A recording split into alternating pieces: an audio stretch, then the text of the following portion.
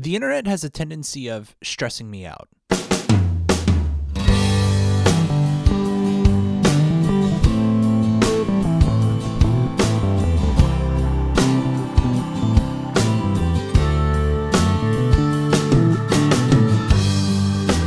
Hey again, Alex Albisu here. Since the last time you listened, I've decided to name this podcast The Dad Chronicle.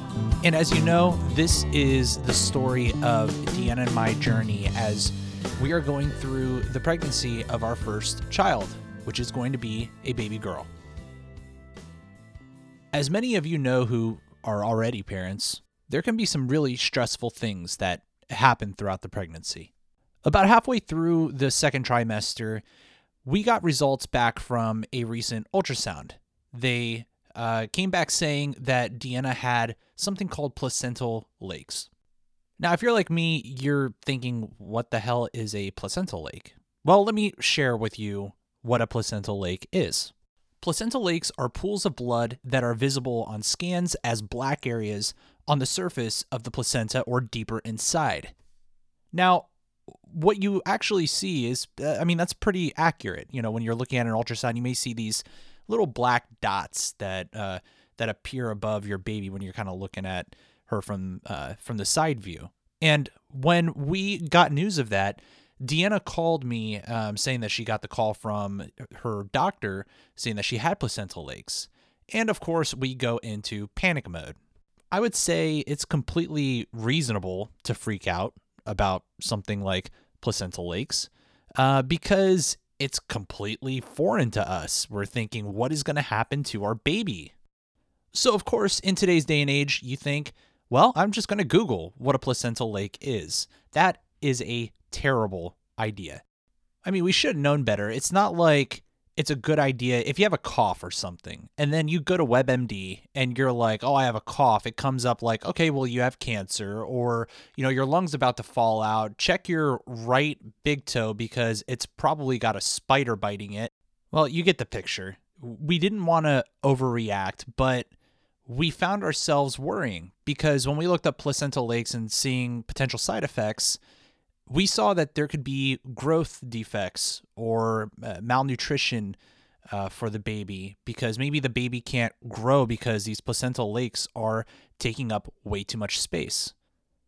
When we finally saw our doctor at our next visit, and after weeks of worrying, we received word that, placental lakes really aren't that big of a deal. And that's not to downplay the potential severity of them because people could develop issues with placental lakes. It certainly could have negative side effects, but it's certainly rare. The reason that we saw them on the ultrasound, according to our doctor, is that they're becoming easier to see, and that's a testament to the type of technology that we have. These ultrasound machines are becoming really accurate, and they're very precise in the type of detail that they pick up when you're looking within the uterus and you're measuring your baby and making sure that all her fingers and toes are there, and you just end up picking up these little black spots that maybe 10 years ago people never saw. So therefore, they've been there the entire time, but we just never really saw them. So it helped us feel better, and the doctor helped us understand that, we're still going to monitor it. If it's going to be an issue, we will address it.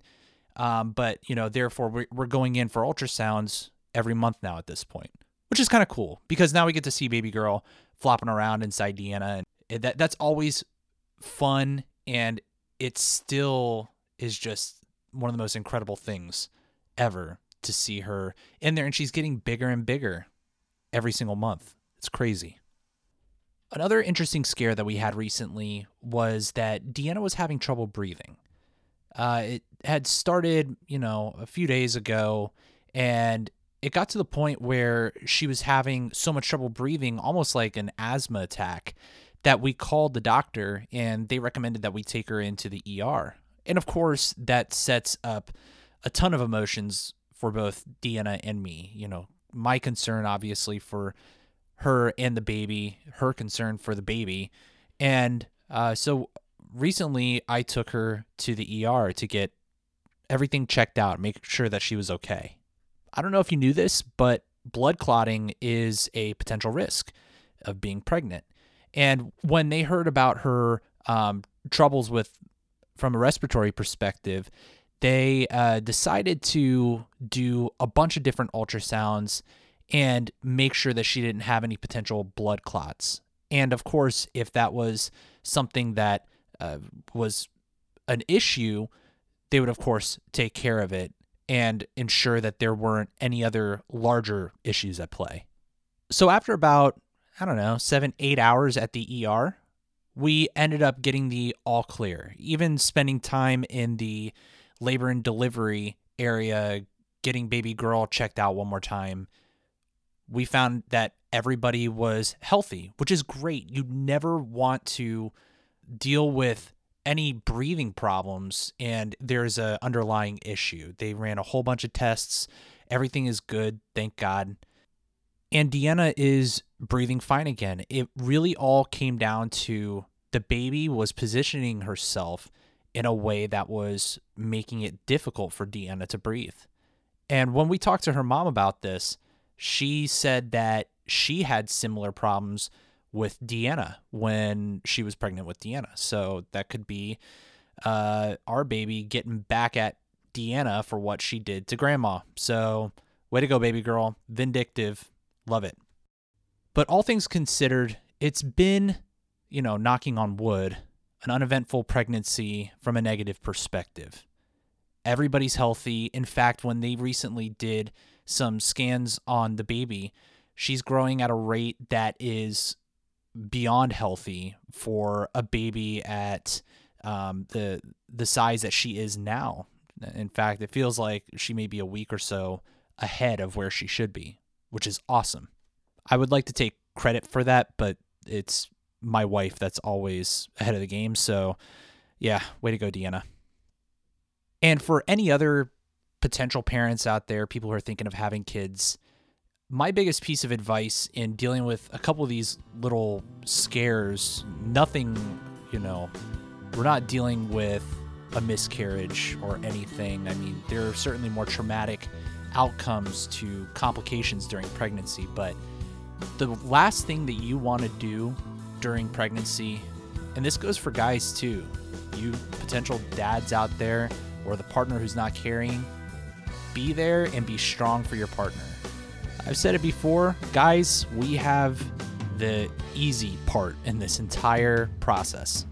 So, when our partner is dealing with some kind of an issue or they're nervous about something, being the strong one really goes a long way.